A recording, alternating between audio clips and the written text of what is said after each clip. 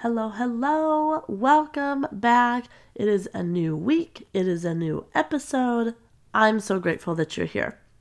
So today we are going to be talking about what I did when I didn't know what else to do. So I have some really practical tips for you if you are feeling stuck, if you're feeling like you want to take one step forward, but you're just not sure which direction to go. You are maybe confused. You are just stuck. Your feet are in the mud. They're planted. And it would be really great if somebody offered you their hand and was able to just help you get out of the mud, help you get unstuck, and even just take one small step forward. So I'm going to share with you 4 things that I did when I was stuck that just helped me move forward. It didn't solve all of my problems, but it just helped me feel like I had a little bit more control over my situation and my growth. And I believe that these planted seeds for what was to come in the future, things that kept me grounded and laid a good foundation for my healing that would come later. So stay tuned.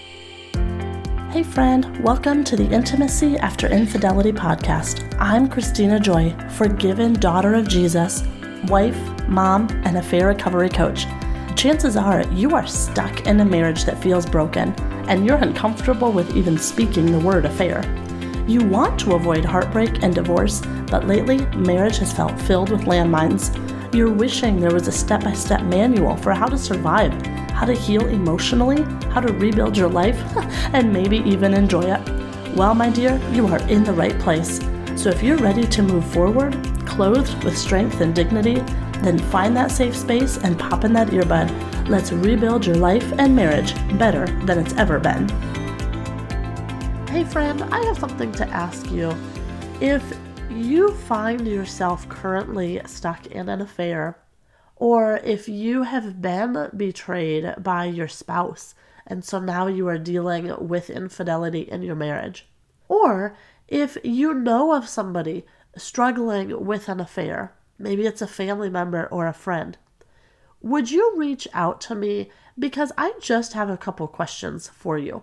As I am working on these podcast episodes and creating new training and working on my coaching, I just want to make sure that I am giving you the best possible resources out there. So I just have a couple questions to ask about your situation and your story and where you are right now and maybe what you think would help you. I would just love your feedback because that will help me help you even more. So would you reach out to me? Either send me an email or shoot me a DM on Instagram at Christina Joy Coaching.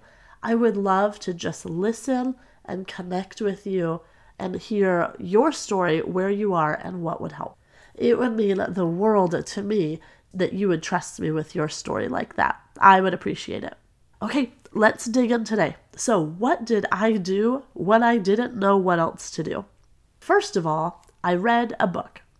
And I remember way back a long time ago, one of my brother's friends had actually given me a piece of advice that has stayed with me my whole life. And here is that piece of advice. Who you will be 5 years from now depends on your closest friends and the books that you read. And throughout my life, I have tried to deny this, make exceptions for it, but you know what? It's true. So here's one of the books that I read. It was called When Godly People Do Ungodly Things. And the author was Beth Moore. And you guys, I still remember reading this book. I got it on Kindle and I had it on my phone. And I tried to read that book. I did read that book so often in the wee hours of the night when I was nursing a sleeping baby. But I was desperate to understand how in the world did a girl like me find herself in a situation like this. It seemed so crazy to me. So when I saw a title of the book, When Godly People Do Ungodly Things, I finally felt like somebody could explain that to me. What just happened? So for the first time, as I was reading this book, I finally understood the significance of this spiritual battle, the war that is happening right now for our hearts and our souls. Yes, I knew that I was a Christian. I knew that Jesus had forgiven my sin and that when I died, I would go to heaven. But I didn't understand that Satan was still on the attack to try to take me down while I was living here on this earth. Satan knew that I was destined to help build God's kingdom here on earth, and he didn't want me to have any part of that. So Satan was on the attack, and now I was stuck. And I love it because that book talked about examples like Eve in the Garden of Eden and how Satan was able to come and deceive her, twist the truth, and really just blindside her. Now, yes, she's responsible for her choices and the wrong that she did, just like I am. But it is also okay to admit I was deceived. I was lied to. I was influenced by something that was not good and not true. And it caused me then to make decisions that I'm not proud of, decisions that were sinful and wrong. So if you are looking for a good book to just answer the question, how in the world did I get here? That was Beth Moore, When Godly People Do Ungodly Things. The second thing that I did when I felt stuck and when I was also in a season of depression was I committed to find one verse a day. Sometimes it was one word a day that I could cling to. Even though I was living in sin and I knew that I could not have a thriving spiritual life with my Heavenly Father, I still knew that Scripture and prayer were my living bread and living water, and I needed those. So when I didn't know what else to do, I came across this idea of the 21-90 rule. And it goes like this. We all have heard that it takes 21 days to start to create a habit. But then I learned that it takes 90 days to make that a lifestyle. And you know what's great is I have some friends now that are certified in neuroscience, so they've studied the brain. They've actually told me that it takes 67 days to rewire your brain and your belief system. So I love now this full picture of 21 days to start the habit, and that's actually where it just begins. And then about 67 days to rewire your thoughts and beliefs. Then about 90 days to make this a solidified lifestyle. So what I did, I committed to 90 days of searching for one verse a day. And to hold myself accountable, I actually posted this on social media every single day. But I would search for a verse with words like refuge, soul, wait, peace, and joy. Whatever word I needed to cling to for that day. And let me tell you, there are 90 verses with some of those words. I knew that I wanted God to be my refuge. I wanted to learn what was happening inside of my soul, not just on the outside of my body, but really what was happening on the inside at a spiritual level. I knew that I needed to wait on God, that I needed to call out to Him in desperation. I knew that I wanted peace and joy in my life. So those are the words that I used to search for, and I clung to those verses.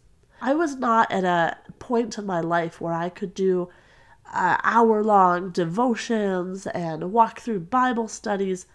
One verse was all that I could chew on, but that was okay for that season of my life. I will also give you one other pro tip here. Look for these verses in Psalms. The book of Psalms is incredible when it comes to sharing emotions and prayers and just real life. So yes, there are lots and lots and lots of good verses throughout the Bible, but if you're looking for something simple to just get started, specifically check out the book of Psalms. The third thing I did when I didn't know what else to do, I turned on some good music. I can still picture myself driving in my car throughout the city, listening to one specific album on repeat. And I'll tell you, that album was by Lauren Daigle, and it had songs like Still Rolling Stones, because I knew that God was still a God of resurrection, and I knew there was hope for me. She had a song called Rescue. Oh, beautiful song. And I prayed that song back to God that he would rescue me. Maybe you're familiar with the song You Say, where she was just speaking truth of who God says I am. The album is actually titled by the song Look Up Child. Again, just so much hope. And two other favorite songs. One was called Rebel Heart. Boy, did that speak to me, because I felt like I was living in a season with a rebel's heart. But then also she ends with the song Turn Your Eyes Upon Jesus. And I remember times when I would drive and I would have that album on repeat, and I just cried out to God through music. I didn't know what words to pray, but music helped give me those words, and it spoke to my heart in a way that I could still feel connected to God, even when I still felt so disconnected at the same time.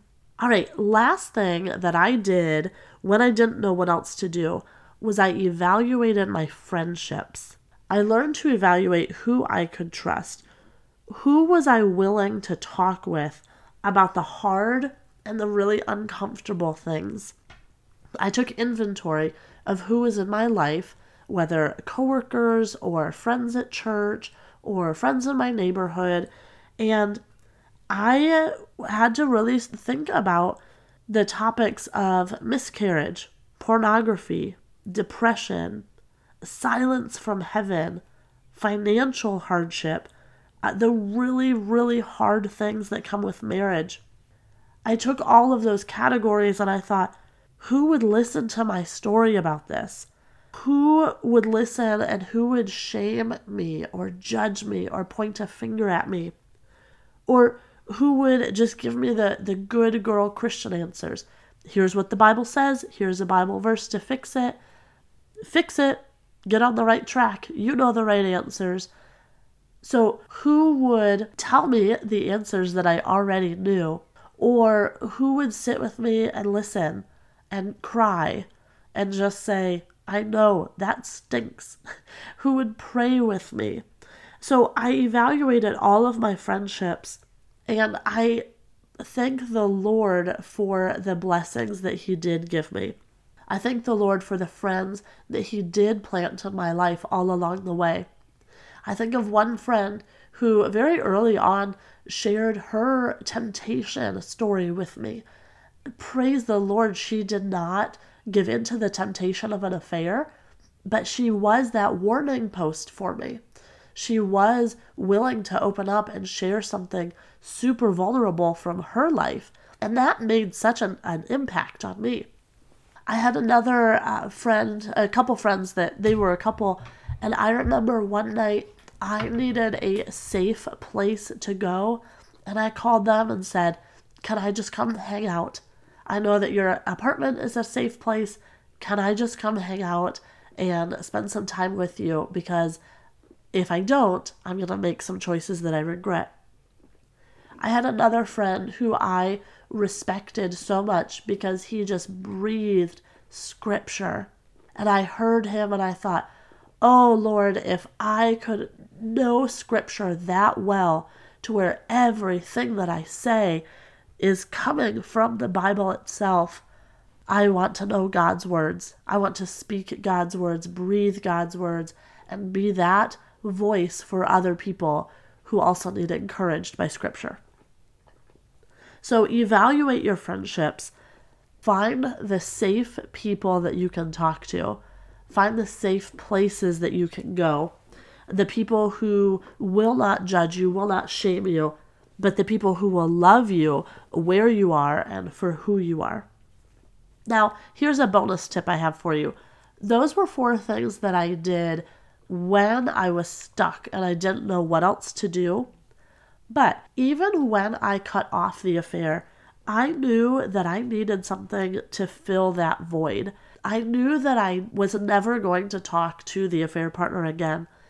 And so I knew that I needed to make the decision to fill that void with something else so that I would never go back. So what I did was I consciously chose to start journaling. All of my thoughts, all of my emotions would go into a journal that was also mixed with prayer. So I knew that I was upping my prayer game. And for me, I also chose to dive into business, dive into work. Yes, I have my wonderful husband and my 4 beautiful children, but I knew that I needed something for me, a place where I could go, something I could do to give my attention to, a place to go, something to do that would fill my time and attention and emotions, my desire for things. So maybe you need to pick up a new hobby. Could you go start taking a walk? Could you go start hanging out with a different group of people and serving them? Could you get involved with your local church? So whatever it is, find something that you can do that is safe and healthy that will help you rebuild. When you need something stable, because everything else feels so unstable, find something that will give you that rock solid foundation. So again, what are the 4 things I did when I was stuck and I just didn't know what else to do? I read good books. I poured myself into scripture. Twice, actually, I challenged myself to finding scripture for 90 days. Third, I listened to good music that gave me prayers that I could sing and pray back to God. And fourth, I evaluated my friendships. Who were safe people and where were safe places that I could go to be real about my struggles.